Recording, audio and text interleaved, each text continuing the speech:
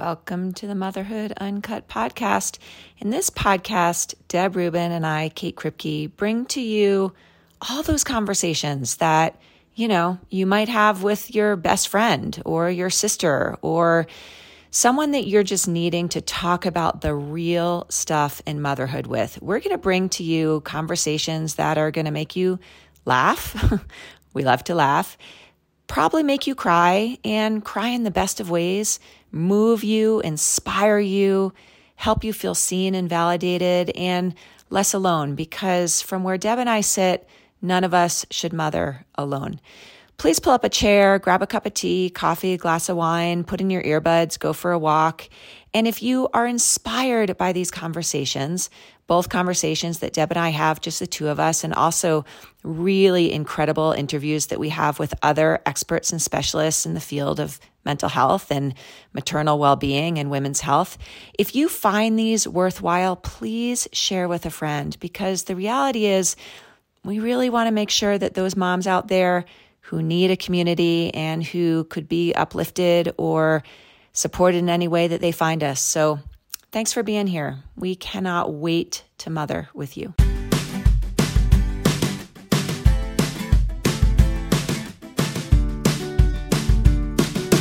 Hey everyone, this is Deb. So this week, Kate and I got to interview Wendy Blackstern. Wendy is the founder of the Grief Support Network and the Center for Somatic Grieving. Wendy is one of the most ambitious, passionate, dedicated, full-hearted women I know. She's also a dear friend and a colleague, and in this interview, you will hear how she turned a major tragedy in her life into something heart-expanding and mind-blowing and magical. I hope you enjoy the interview. We loved it and we learned so much, and thanks for listening. Hey, listeners. It's that time where I'm getting ready to launch another boot camp. If you are a mom who knows that you have a little work to do in shifting your focus back towards yourselves and back towards really solid, practical, accessible self-care, then this boot camp is for you. This is for a mom with newborns all the way through adults, quite frankly, who are wanting to learn some practices for being healthy, mentally, emotionally, psychologically, in service of their kids. So if you would like to join my upcoming boot camp, we're launching in late August or early September. The date is TBD. I want you to go ahead and register through my website so that you can be on my list and I can send you all the info. That link is in the show notes, and I really hope I see you there. Hey everyone, this is Deb. Oh, as we all know, the mother-daughter connection is like no other. It is intense and special and instrumental in both the lives of the mothers and the daughters. However, we know it can also be complex and challenging and even toxic at times. And when suddenly understanding your daughter can feel like the biggest challenge ever, we can feel scared and alone and disoriented. But I'm here to help. I have just launched my fall workshops, and I have a few different options, which I'm really excited about. You can check them out on my website at motherdaughterjourney.co. What I want to tell you is that I'm offering a few day-long immersive retreats, and I'm also offering a virtual deep dive on specific topics. The day-long options are hosted on Fridays, and if you're from out of town, you can make it a weekend in beautiful Boulder, where you can explore our majestic mountains and trails, eat amazing food, and just enjoy the Boulder lifestyle. Please do not hesitate to contact me with any questions. If you go to my website, again, motherdaughterjourney.co, you can schedule a free information session, and I really look forward to hearing from you. Have a beautiful day. All right, Deb and I have a tip for you. If you head on over to the Leela Inspired Instagram feed, that's LeelaInspired, you can get in on their August bracelet stack giveaway. While you're there, check out the summer styles while they're still available. This is an amazing Boulder-based jewelry company, and they're going to have everything you need over there and everything that you want. They are so beautiful and so good at what they do. Check them out. Hi, Kate. Happy podcast day. We took a break last week. We were in the mountains. We were in the mountains. No podcast equipment in the mountains. Oh, it was a good reset. We actually had a moment where we were going to just film ourselves or voice memo ourselves having a little like fireside chat in the mountains. Yeah. And then we were like, nope, no work. Yeah, We're just totally. going to check on out. No one gets to hear our conversations in the backcountry. They are, what comes up in the backcountry stays in the backcountry. In every way. Oh, nice. Well, I am so excited about our guest today. We have Wendy Blackstern here, who is a dear friend and colleague, and really a massive thought leader in the world of grief. Wendy is going to share her stories with us, but I get a front row seat of watching this woman transform one of the biggest tragedies into something really beautiful. And Wendy has taken her life's challenges and turned them into creating things like the Grief Support Network. She is the founder of that incredible organization which helps and serves millions of people. And then she is the founder of the Center for Somatic Grieving. And she is a yoga therapist. She's going to tell us all about her. I could go on and on. I'm kaffeling over here, as my people say. But I just thank you for being here. Thank you for showing up and having the courage to share your story with us. So welcome. Thank you.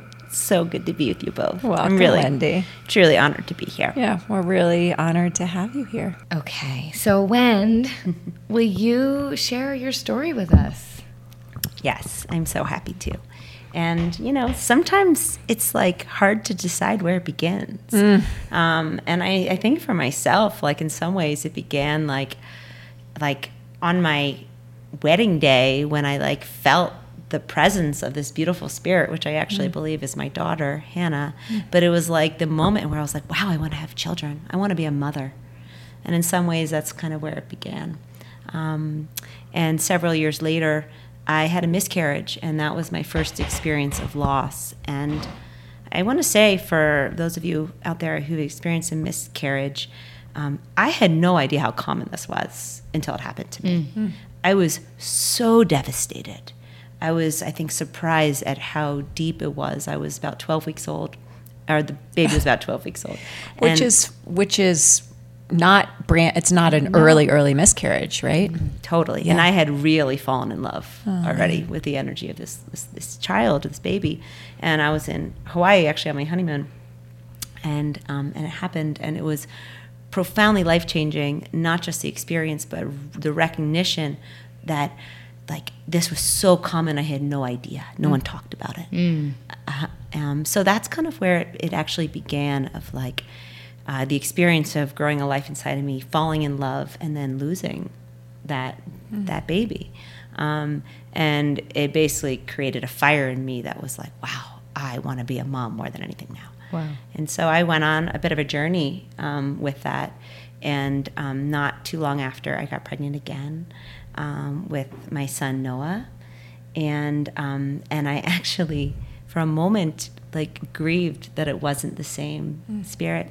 You could tell. I felt that this little girl was different, but then he came into the world, and then my life really changed. He came in like a force, just the most brightest light I had ever experienced. And the experience of his life, as short as it was, he lived for 9 months, was profound. It changed me in every way. I had no idea how much I could love until he came into the world, and I had him in my life, in my arms.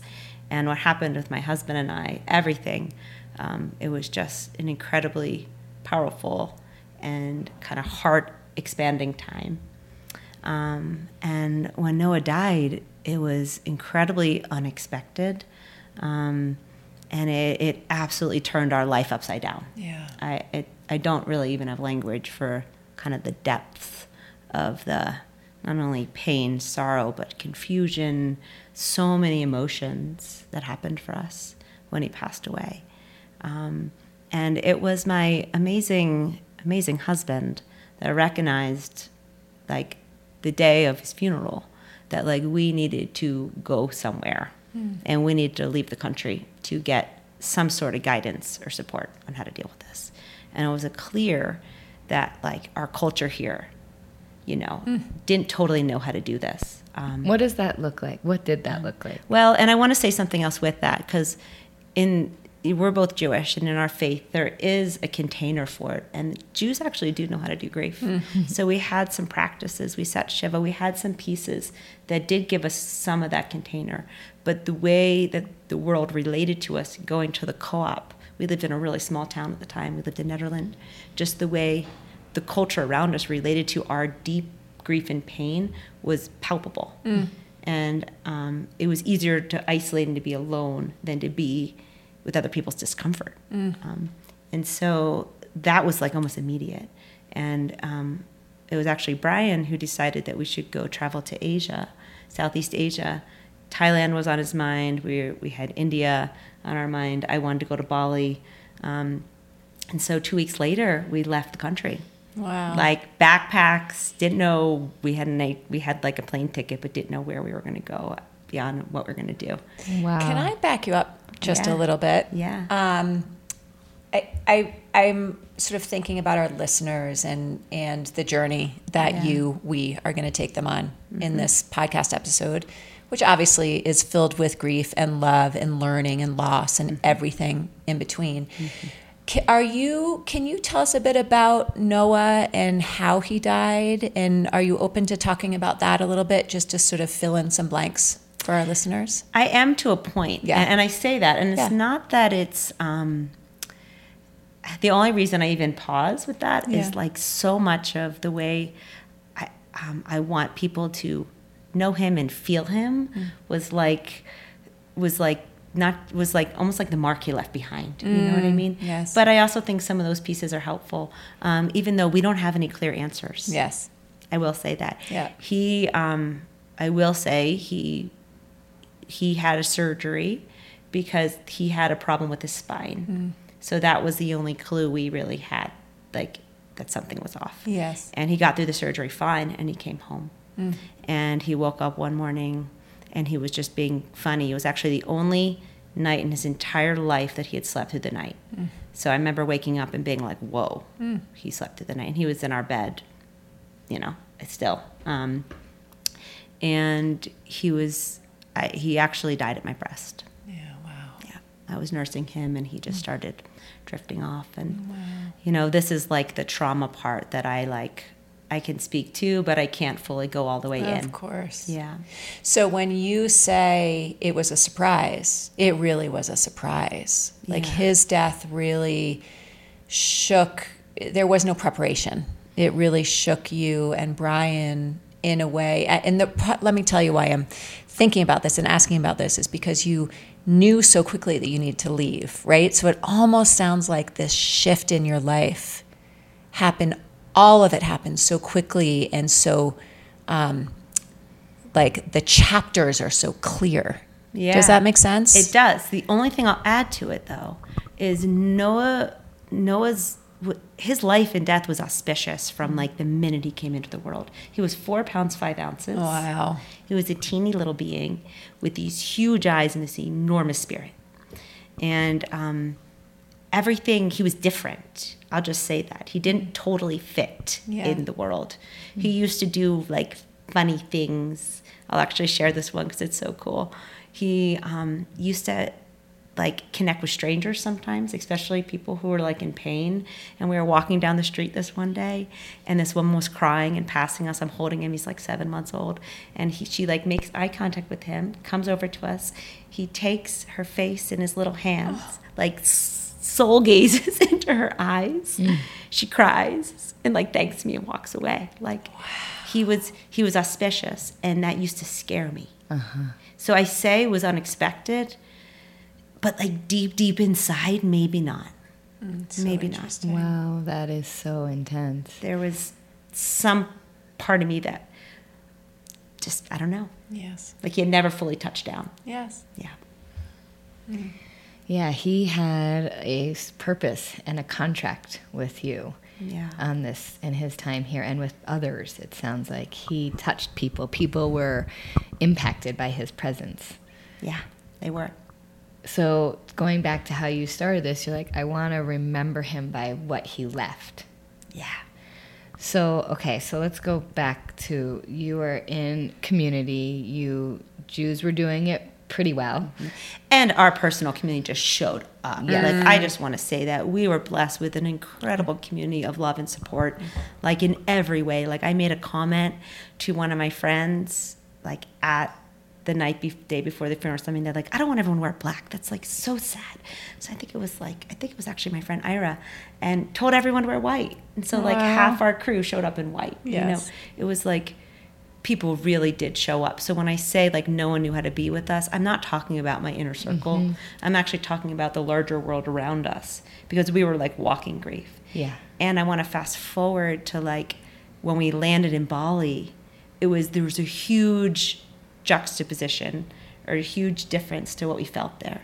Like, we were absolutely in our grief. It was visible. And people were like actually drawn to us. Yeah, wow. And instead of that feeling of like, oh, looking the other way, people were repelled by us here. They were uncomfortable. What we found on Bali is people weren't afraid of our grief because they weren't afraid of death. Yes. They saw it as a part of life. Yes. And they wanted to hear about Noah. Yes. They wanted to hear our story. They were right there. They leaned in. And that allowed us to lean in towards our own experience. So it was a life-changing experience to travel after he died. And we spent 2 weeks in Bali. We conceived my daughter Hannah there. Found out in Thailand that we were pregnant. Spent a month there. And before we were ready to go to India, my morning sickness was like raging out of control. And my husband is like, there's no way I'm taking you to India. You can't even do Bangkok. So we went home and had our daughter, and like life began again after she was born. You know, it's your comment about people outside of your community not knowing how to respond and react is something that I've heard so much in my work, you know, and in the work that I was doing at the Postpartum Wellness Center. We worked with a lot of bereavement and grief and loss. And one of the things that came up over and over again is this exact thing you're speaking to, that people were afraid to make it worse by paying attention to the loss and the death or the child. And everyone that I worked with would say, first of all, get over yourself. You can't make anything worse, right? Like, this isn't about you, right?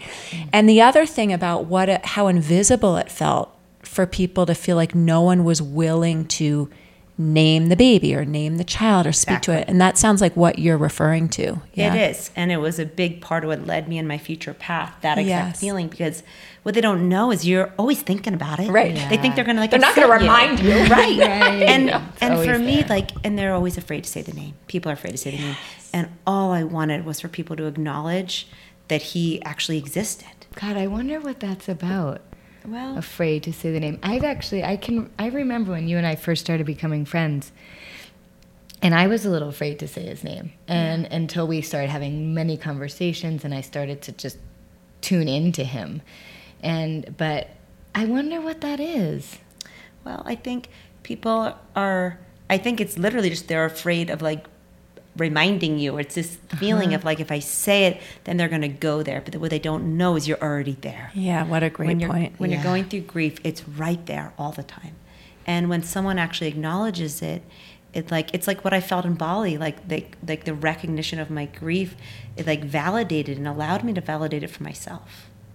And I think that validation piece is so huge. And people actually isolate and end up being alone because they don't actually feel validated. They feel inaccurately seen. I remember I walked into like a women's gathering with women I didn't know very well several months later. Maybe I was pregnant, and that was tricky because I was pregnant. So people were like, is it your first baby? And there were so many little pokes. But I remember walking in, all these people knew I'd lost a child. They saw me pregnant, and no one said a word. It was the elephant in the room. And towards the end, I said, hey, I want to just like name something. I'm uncomfortable. You guys, I lost my son, and like I just want to name it because I feel like no one knows what to say to me. Wow. And it so was courageous. It was really interesting, and no one knew what to do with that either. So in Bali, it was just so profound how healing it was for us to begin to talk and to share and to like be authentic in our grief. Yes. And when we came home, it was really hard because that's not really how we were received. And I was pregnant, so there was that whole layer. But when Hannah was born, it was almost like the lights came back on. Wow. And life started again. And I spent a couple of years actually like just fully just immersed in motherhood. So I want to actually dive in. I won't take us too far off tangent here, but, you know, having lost a child, whether it's miscarriage or later, is a major risk factor for developing depression and anxiety during a subsequent pregnancy and postpartum. And I guess I'm wondering, Wendy, if you could talk us through what your experience around that was. Now, that does not mean that every single mother who has another child after that will struggle with depression or anxiety postpartum. But, you know, it's a risk because of all the obvious worries and fears. And what was that like for you? Well, I'll preface it by saying I have struggled with anxiety since my teen years. Yep. So I've been working through an anxiety disorder most of my life. Yep. So it wasn't Welcome new. to the club. Right. and maybe it's a blessing that it wasn't new territory because I had a lot of tools. Yes. And my pregnancy particularly, like I went to my yoga mat. That's where I went. And my meditation cushion. And thank God I had those tools. Right. It saved my life.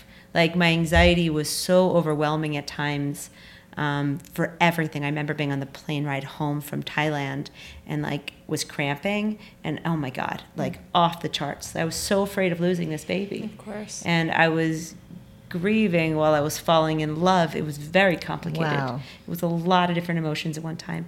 But my anxiety was overwhelming. And I think it's really important you name that, how common that is.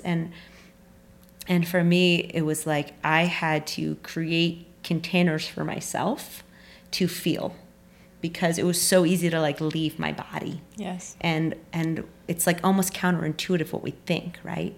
So with anxiety, you know, all your nervous system becomes dysregulated and every part of you wants to leave because it's uncomfortable. But that actually makes you more anxious. And what I learned through my life, but this was a huge lesson that I actually had to go in to the feelings. And what is that? Like, how did you do that for people that don't understand going in? Well, I have a practice to share. Do you feel ready to share that? Sure. And I did this when I was pregnant, but this was also really important for me after Noah passed away and after he died. And I really had to figure out what to do with myself, right? So here's the practice, and it's very simple. It's really the idea of creating this container for your grief. And my wise soul cousin, Irene, planted the seed for me that I needed to do something kind of physical to create that container. So she had me use like a timer, like something so simple. So it's nice to have a set space you do it. So I had like my meditation altar and my yoga mat, but it can be anywhere. But a set place, and it's awesome if it could even be a set time. And so I knew that I had this 15 minutes every day that I was going to set the timer. I was going to show up on my mat, and it didn't matter what I did once I got there. Mm-hmm. There was no agenda. Some days I would meditate. Some days I would move. Some days I would cry. Some days I would like lay down on my yoga mat and have an epic tantrum. Yes. And like scream and yell and just like freak out. Yeah. And then when the timer went off, like it was almost like a big hand would go pull me from the underworld back up. And the next piece of the practice is to have a plan of something that I would do to distract myself. So it would be a walk, sometimes a movie, sometimes even just call a friend, cook a meal. There was a plan. And then it was like, okay, I went all the way in and I'm done for now. Wow. That is amazing. And I think a lot of people are so afraid that if they open that door, they will get swallowed up, that they will go all the way down the rabbit hole and that they won't be able to come back. And I guess what I want people to know is that with the idea of a timer and a container, you can go in and you can come back out. Yes. A little bit at a time. That is like, it's just a beautiful practice. I love how clean it is, how doable it is. But what I think I love the most is that it reminds me how capable people are, right? To just be able, when you said a hand lifted me up and brought me back, it's like when I think of you in those days and that you got up every morning and brushed your teeth, that is an exceptional thing that happens when people are going through grief. And it's just like this amazing capacity that humans have to sit with pain. Yeah. I also, am I interrupting? No, I had another question, but Can I just, the other thing I love about this practice, one thing I was thinking as I was sort of in my mind walking with you through your like next pregnancy and, how here so many people would respond to that with like, oh, thank God, now you're good now, right? Like, right, you know what I mean? Like, okay, now you can be happy. Now let's just focus on how happy you are. And that this container you created and then your follow-up after the container is such an example of how we can feel so many things at once, right? Yeah. That yes, you can be happy and excited that you're pregnant and that you're going to have Hannah, or when Hannah's born, here's your baby, or after Hannah's 9 months old and moves on to 10 months and 11 months and 12 months, which is now all new, that you can both have this sort of enthusiasm and gratitude and excitement and give yourself permission to feel the grief with it. And this container, it's like the both and, but it's almost like giving respect to the space for each one uniquely. I love that. Right? Yeah. You grieve and then you call a friend and you feel comfort. Or you go outside and stand in the sun and feel warmth, right? Yeah. It's really awesome. Yeah, and I feel like that's exactly how I think of the container. There's room for all. Yes. And all of our emotions are welcome here. And this is honestly what led me to create the Grief Support Network. It was like I was so desperate for myself to have a place where it was okay to be messy, where it was okay not to be okay. And that is like everybody needed me to be okay. And I was so not okay. They needed you to be okay so that they felt okay. Yes. Exactly. Right. People project, they don't mean to, but they do. And so I started the Grief Support Network to create community more than anything. I recognize how much people isolated and why, and that I was myself even having the instinct to do that. And what I found in Bali with these rituals and just the way people did these things together, that I was like, there's something in that. And we don't have to do this alone. And we actually shouldn't, right? That if we could come together and be real in what we're feeling, be messy in our grief, be courageous enough to share. And if we create these spaces that were safe enough, people could actually do that, that it could completely transform the grieving process, which it did for me. And when I started the Grief Support Network, we started as a referral network. I knew all these amazing people, and I saw myself as a connector. And at the time, that was more front-facing than my own personal work that I was offering. So I brought all these amazing people together, and we had a network of resources. But what I found was I wanted community, but I was outsourcing. I was sending people here or there. I wasn't putting people in the same room together. But when we did finally, 2 years later, put everyone in the same room, I was like, oh, this is community. And what I found was the tools that I had used throughout my own loss and that I was actually using professionally in leading groups and doing individual work were yoga, meditation, and group connection, and journaling. And that these were the perfect ingredients, so to speak, to support someone through a process of grief and loss. And so that began the yoga therapy program, which is now the mindful grieving work. And, I spent years just kind of watching how people responded and developing the curriculum, but it was completely co-created by every beautiful human that sat in those circles with me. It was like on-the-job training of synthesis of my own grief as I was witnessing and feeling really what was happening for others. I read this, I'm reading a book and don't ask me to tell you what it's called because, as Deb knows, I read so much that I can never actually remember the title of the book. But I just finished a book last night, and a big part of it was at the end was about grief. And in the book, the character said, grief is love. Mm-hmm. And something you're saying about bringing the community together, it's like you're giving people who are grieving a place to bring their love. Yes. That connection, right? That if you don't have that, then you don't have the two sides of that same coin. You need the grief and the love. And is that, I have two questions. One, is that statement, I didn't make it up, but is that term something you're familiar with? And can you speak to what the quote unquote love looks like in these groups when you bring people together? Oh, I love this. Yes. I will say that is a primary teaching in what I do. That the way I speak to it is love is the other side of grief. Yeah. It's the other side of the same coin. Right. And sometimes I speak to it as grief and gratitude, but it's really grief and love. And that it's like the more we love, the more we hurt when we lose someone. Yes. And when we lose someone, there's a recognition of what we had, and our hearts literally crack open when we go through a loss, and they get bigger. And I often say it gets bigger if we let it. That crack can be terrifying because it's so physical, visceral. But if we can stay on the edge and stay with the sensation of being that opened by it, then the amount of love that pours through us is overwhelming. And I didn't know my heart could get bigger. Wow. Until I went through loss. And the amount of love that comes through is the shiny side of grief. So yes, I absolutely know that term. I'm so happy you brought it forward. And what I think it looks like is profound appreciation and gratitude for things that often get overlooked. When you have had something and then it's gone, the recognition of how important and the depth and the intensity changes you. And I think for myself, and this isn't just specific to my children, it's like specific to like everybody. Yes. It's like I've almost had to learn how to contain my love in a way because it can be so overwhelming how much I feel. And I see that as a direct correlation to my loss, not just loss of my son, but some of my early childhood experiences of loss too.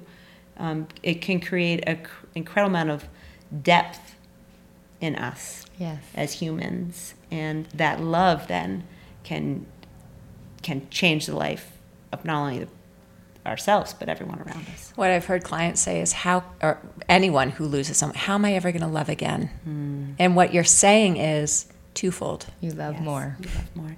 And there's, I also want to just like name and acknowledge that feeling of when you love someone so much and they're gone, it's like, how can I ever have that feeling again? And I had that. I was like scared I wasn't going to love my other children as much, Or also imagine even protecting yourself from that, because what if it happened? What if, quote unquote, it happens again? Exactly. And that is slippery. Yeah. And that's just part of being human, is we armor ourselves because we are afraid that if we let ourselves love that much again, that we won't be able to handle it if we lose. But one of the things I know, both like therapeutically as well as my own experience, that we have defense mechanisms, and in the moment of acute grief and trauma, they're often necessary. So that feeling of being numb or foggy when we're going through a loss is very real, and it's very significant, and it's on purpose. It's like our bodies are protecting us from feeling the full impact of the event when we're not equipped yet to handle it. So we get numbed out so that we don't receive the full impact. And eventually we do, but what happens is sometimes our defense mechanisms work too well, and that armor stays much longer than it's needed. It becomes outdated. It becomes outdated, and I witnessed this in myself and in my loved ones, my husband, and then it requires some work, right, to know that we actually are, I'm well equipped now to handle this. So it's time to remove the armor. It's time to remove that layer of protection that I needed but no longer do. So that's often a part of the healing. That's growth. Yeah. And that's self-awareness. That's something I witness you doing all the time. I have a question, two questions. One, we spoke about projection before, and you said it so beautifully. People don't mean to, but they project all the time. And I think this happens with mothering all the time, whether we're projecting our fear of loss or projecting our fear of our kid making a bad mistake. And there's like a blame game that can happen in projection. I'm just so curious, because you were a receiver of projection and still are probably often. Do you have any tools for our listeners around how you manage that or work with other people's projections? That's a really good question. And I'm not sure I have a super concrete answer, because it depends a lot of times on the space I'm in. So the way I can speak to this is like my own personal practice became like no longer an option when I went through my loss. It became a requirement, because when I didn't have a part of my day where I grounded myself and connected myself and was able to kind of pull in, all those projections completely made me spin. Interesting. They took me for a whirl, and I took everything personally. Yes. And it hurt. And sometimes I would avoid or leave the situation. Sometimes I would get angry and get a little cold, or I don't know. Push it back. Push it back. Yeah. But if I was grounded and if I was in myself, I actually could recognize it was a projection. And I could let it move through my own system. Sometimes I would comment or actually just say what was actually true for me. Say, actually, that's not my experience. And I'm pretty good at that. Yeah. But it was very much dependent on if I did my practice that day. Totally. So I would say my mindfulness practice, or mindfulness, is the most powerful tool I know in healing from grief, because it teaches you how to be present. Which is so counterintuitive for someone who's in it in the beginning. It is. And I want to speak to this because people are so terrified, and I was one of them, to be present, because the feelings are so overwhelming. The pain is excruciating. But what I didn't realize that I now do, that it's actually the past and the future, which is where the pain lives. The past is where that sorrow lives, that longing to be with someone you can no longer touch. I don't know of anything more painful than that. And it's where all the memories are, is where that deep grief of what was that no longer is. And the future is anxiety. Yes. How am I going to live without this person or this thing in my life? How am I going to, it's the unknown. It's so scary to imagine a life without this person or this thing that has been so meaningful. But the present moment is often where nothing's actually wrong. Yes. Wow. The present moment can be a relief, respite from your suffering. So well said. That's a really, I've often talked about this sort of phenomenon that no matter who you're talking to and whatever they're going through, if you get them grounded in this moment right now, are you okay? That 100% of the time, as long as someone can speak, they can say yes, because in this moment, I'm okay. Yeah. And that's sort of that both and, right? You can feel the loss and the sadness and the worry and be okay at the same time. And that mindfulness piece, it's so flabbergastingly, I just made that word up, counterintuitive, because it makes so much sense. If you can get to that moment through your presence, even with all this other stuff, I am okay. That's peaceful, isn't it? Yeah, it is. And I think this ties in with the way that our grief just wants to be noticed. Yes. We just want to be acknowledged and seen in what we're going through. It's being human, to feel unseen in something so big is what causes people to retreat. Yes. Yeah. And pity.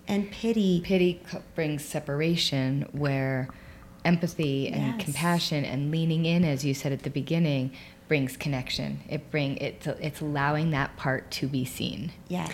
And I'll just say this about connection. I'm so happy you brought up that word, because I think it's what everyone is seeking. They may not know it actually, but when they're going through a loss, we seek connection because we want to feel like we're a part of something, especially when we feel so groundless. Yeah. We feel like we have nothing to stand on. It's like that force of being with others.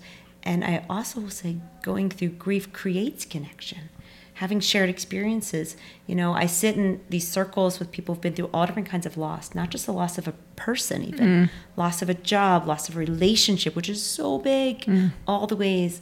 And I see as they share heart to heart it's like the stories of what brought them there is like secondary to the depth of what they're feeling, and to see the connection that's created when people are witnessed in their authentic experience and fully accepted, unconditionally accepted for what they're feeling. You take away judgment. Yes. And then people can be vulnerable and can reveal themselves. And to be seen in that is profound. One thing I've watched you, because I've been on retreat with Wendy, and it was like watching an artist create the most incredible piece of work you've ever seen. Just a little plug for her workshops that'll come later. But there's one thing you speak to that I really love is that there's no comparing of loss. Yes. And loss is the human experience. I mean, everything you're saying in relation to grief is the whole human experience, right? Yeah. And I think when we actually start to look at humans through that lens of shared loss, without it being like, well, my loss is worse than your loss, you know? Yes. It actually removes the ego, because the ego compares and competes. And that's what I got to witness when I watched the circle of humans just letting each other be humans and relating in that way. It's really the ultimate human experience, I think. Yeah. I mean, beautifully said, and I agree. And it takes people a minute sometimes to drop in and to let go. You know, I've had circles where you have the person who lost her child sitting next to the person who lost her pet, and I'm sitting here seeing they are both grieving. Yes. You know, the woman who lost her pet, that was her child. You know, it's like, and you can feel in the beginning a little bit of the comparing mind, right? And then you watch it just like melt away. It's like, my heart's hurting, your heart's hurting, I see you, you see me. And they fall in love. And I find that I literally fall in love with every person in these circles because I see their truth. It's so different. It makes me have a prickle behind my eyes. It's really such a profoundly important part of being human that we forget to pay attention to, right? That we all, inside, we all feel the same shit, regardless of what brings it on, right? We all feel the same stuff. Absolutely. Wendy, I am really curious about, so you have 2 daughters now. I do. 2 beautiful daughters who are growing on up. Oh my God. Right with ours. And I'm wondering if you could speak to the role that Noah plays in your family now. Wow. That is a really beautiful question and very timely. I actually sat with a really beautiful intuitive medium yesterday. So this is very right here. But it has been actually since he died.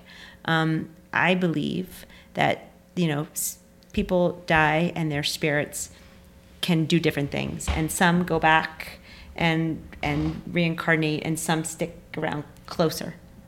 And Noah stayed. And I knew it from the beginning. It used to be very difficult the first few years. He was so close that I actually had to ask him to back away for a little while. Like you could feel his essence. You could feel his presence. And for years, that was actually kind of excruciating. Yeah. But over time, I've created a new relationship with him. And I feel him all the time, everywhere. I just had some amazing things confirmed in my session yesterday that these little signs he's been leaving me are absolutely true. Amazing. And I feel him in nature probably the most, especially in the sunset. But I feel him in lots of little ways, and he's always been in our family circle, like energetically he's there. You know, my husband has had a different way of metabolizing his grief, and I know he feels him too, but he's got his own flavor of it, less verbal around it.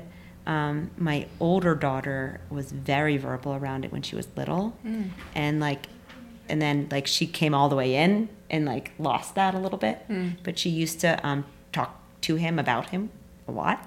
And I feel him as my literally a guardian angel. I feel really blessed in that yes. I have this protector, and I feel him through my children. I actually see him in my children. Well, Layla looks so much like him. I know my younger daughter looks a lot like him. She does. Yeah, it's a really interesting thing, and it's hard to have language for it. Yeah. And it depends on sometimes where I'm at in my own grief process, on how I can feel that and hold that, and where my family's at. I'm kind of I don't know what you call it, the torch holder for my family. when it comes to these things. Yeah, the emotional space holder. I'm the emotional space holder. Thank you. Big time. And he's present with us all the time, and we've had to figure out over the years how to find a comfortable way with that. You know, some years these anniversaries are hard. Yes. Birthdays, the anniversary of his death.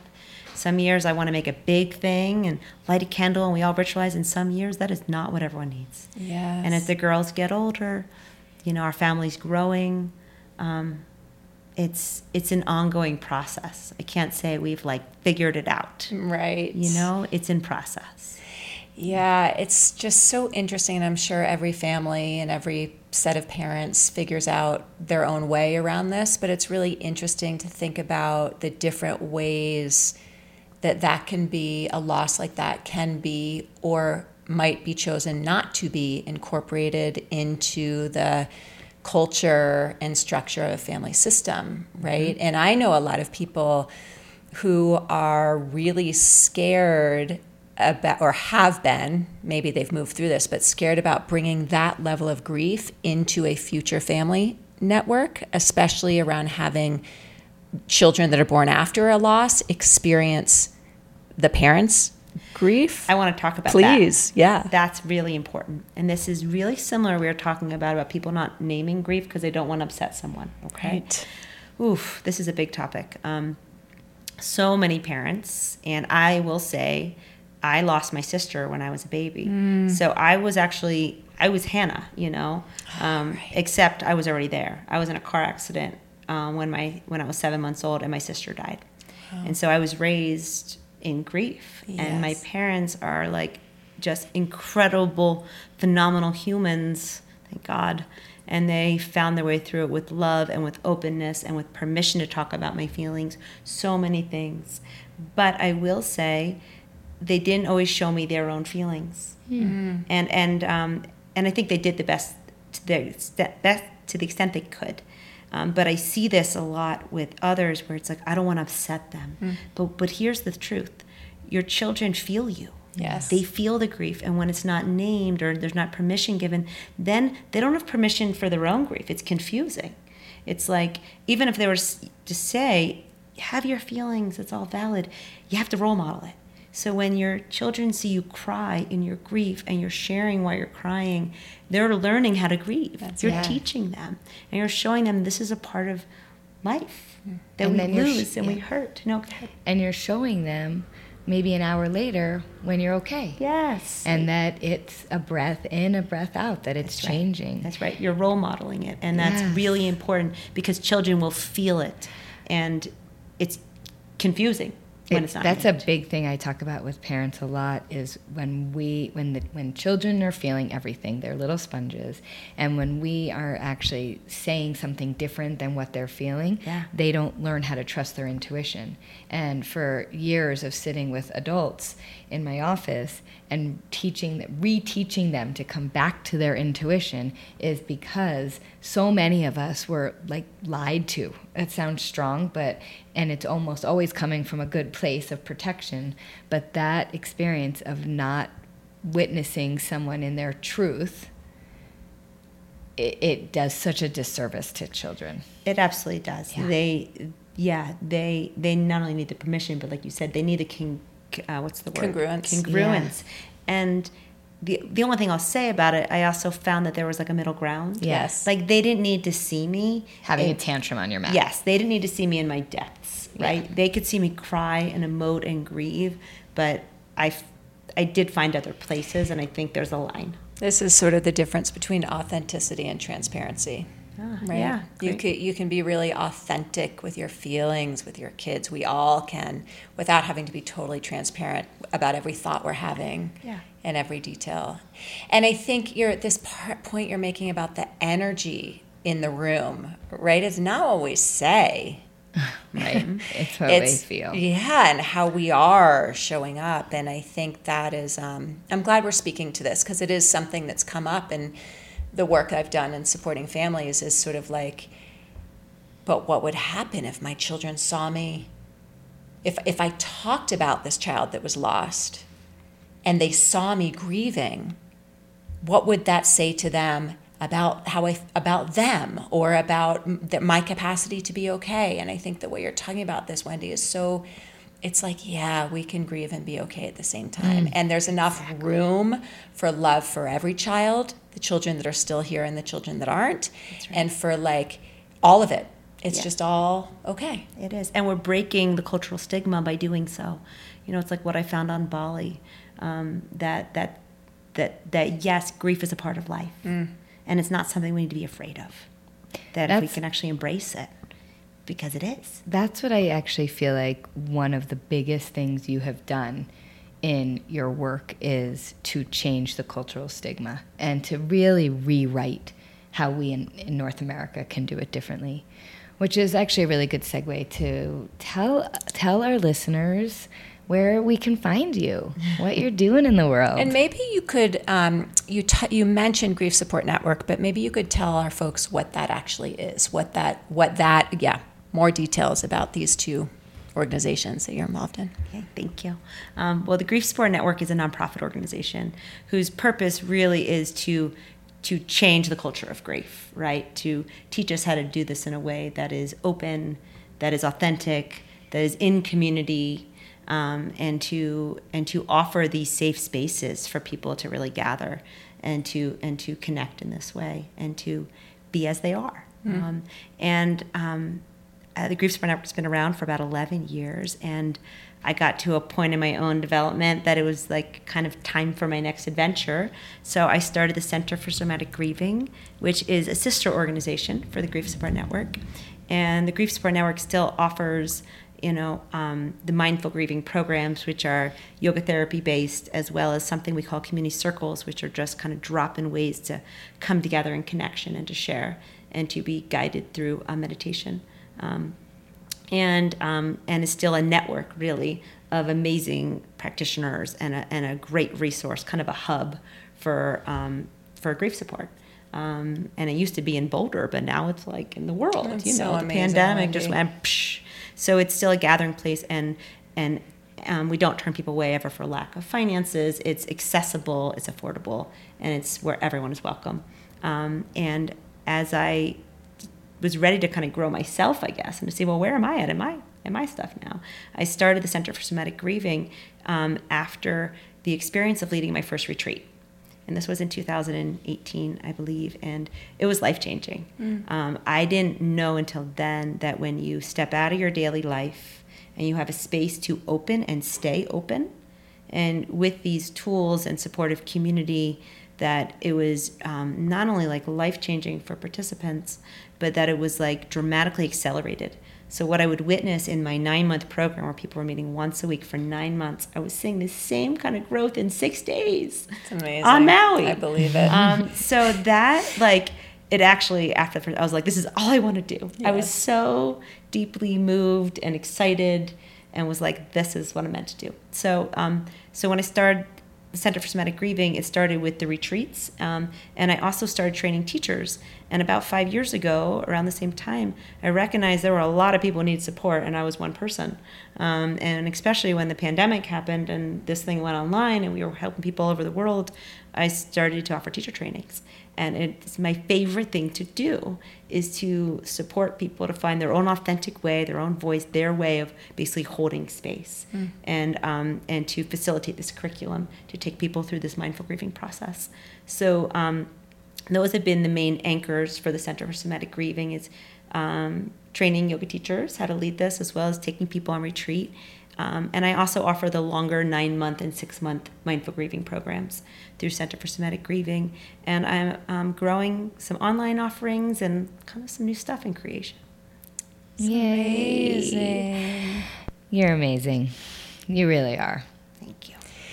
This conversation it just feels so important and not an easy one, of course. Probably not an easy one to listen to for some of our listeners. Yeah. But to your point, Deb and I, as you know, because, you're not new here, right? Nope. Deb and I started this podcast because we're going to bring the shit to the table that no one wants to talk about. And what you just came full circle again and said, yeah, people don't like to talk or don't want to talk about death and dying. Yeah. and loss and grief. And what more important topic could there be to bring to the table in this podcast but this one? Because it's probably way up on the top of the totem pole. Yeah. Well, it's a part of life. And one other thing I just want to add is what, people are so afraid of the pain that comes with grief, that it takes a minute to get in there and to see that it's actually the most profound catalyst I know for change and for our own personal growth and awakening. Yes. So, and I'm not trying to sugarcoat any of it, because it is so hard, right? And it hurts so bad, but it is kind of like a part of life, and if we can let go of our fear of it, and if we can embrace these things when they're happening to us, and we can be surrounded in connection with others, that not only can we get through it, but it can actually open us to life in a way that is can be really profound. I don't know you as well as Deb knows you. I know you more through Deb than I know you through you, just because of the way life works, Wendy. But I think that you are an incredible role model. I might cry. I'm just going to say I'm feeling a little choked up. But you're such an incredible role model in that you live such a vibrant, full, love-filled, joy-filled life. I'm literally about to cry.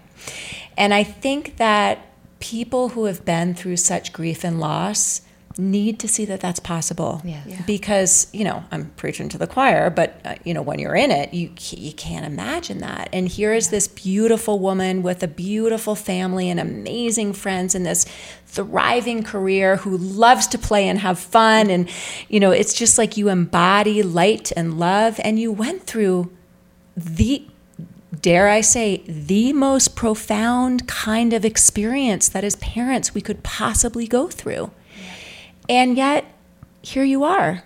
And you don't deny that. You talk about it openly and generously and freely, and you've revolved your work around it, and you're an incredible mother. And yet, no doubt, you have bad days, and these anniversaries come around, and you feel, and all the pain comes back again. And here you are, this integrated human. And I wish that people who are listening could see you if they're watching us. This video sucks, so sorry about that. But I really do hope that anyone who's listening gets the chance to come and meet you and do work with you in person in one way or another, because it's just, we all need mentors. We talk about that, and I can just imagine how supportive and important it would be for someone who's going through something tragic like we're talking about, to see that you can go through that and still be okay. Mm-hmm. So thank you for being you. Thank you for saying that. And I just want to say, it's not in spite of, it's because of. Yeah, I believe it. Yeah. Thank you for seeing me. Mm-hmm. Totally. Mm-hmm. That was so beautiful. Mm-hmm. I love that exchange. Deb, we can tell our listeners that Deb, how friends work, right? You have friends and friends have friends, and Deb has been wanting us to fall in love for a long time. I know. And I think that we have been able to fall in love with the ideas and respect for each other over the years without spending the kind of quality time that, of course, would be lovely to have. But this is like Deb's favorite moment of her life right now. I am like beaming in the corner here, just so everybody knows. Thank you. I just have to say one last thing, and that is, I think the biggest takeaway of today is, with deep pain and loss, your heart gets bigger. Yes. And that's just a visual I want to leave all our listeners with. Thank you for that visual. Thank you for being a role model, as Kate said, for that. And I think that is literally the answer to motherhood, regardless of what we're talking about. Our hearts just keep getting bigger. So let's just say, end our session on that visual and knowing our hearts. I love it. Beautiful. Oh, thank you, ladies. It's really such a beautiful conversation. I'm so happy and honored to have been here with you. Oh, thanks for being here. Thanks for being I'm so really real. Grateful. Thanks a lot. All right. Bye, everyone. Bye, Deb. Hey, listeners. We sure hope you enjoyed that episode. And if you did, we would really love for you to share this with a friend. So here's the deal. we're all in this together. And as a community of moms, we need to make sure that no one is left alone. So you can help us with that. Please share this episode or other episodes that you found useful for you. Please consider writing a review and rating this podcast, because when you do, it actually makes it more accessible to other moms who might be looking for podcasts that they would also find useful. So we are so grateful you're here. And if you were interested in just taking a minute or two to share and rate and review, Deb and I would be so grateful. Thank you for mothering with us.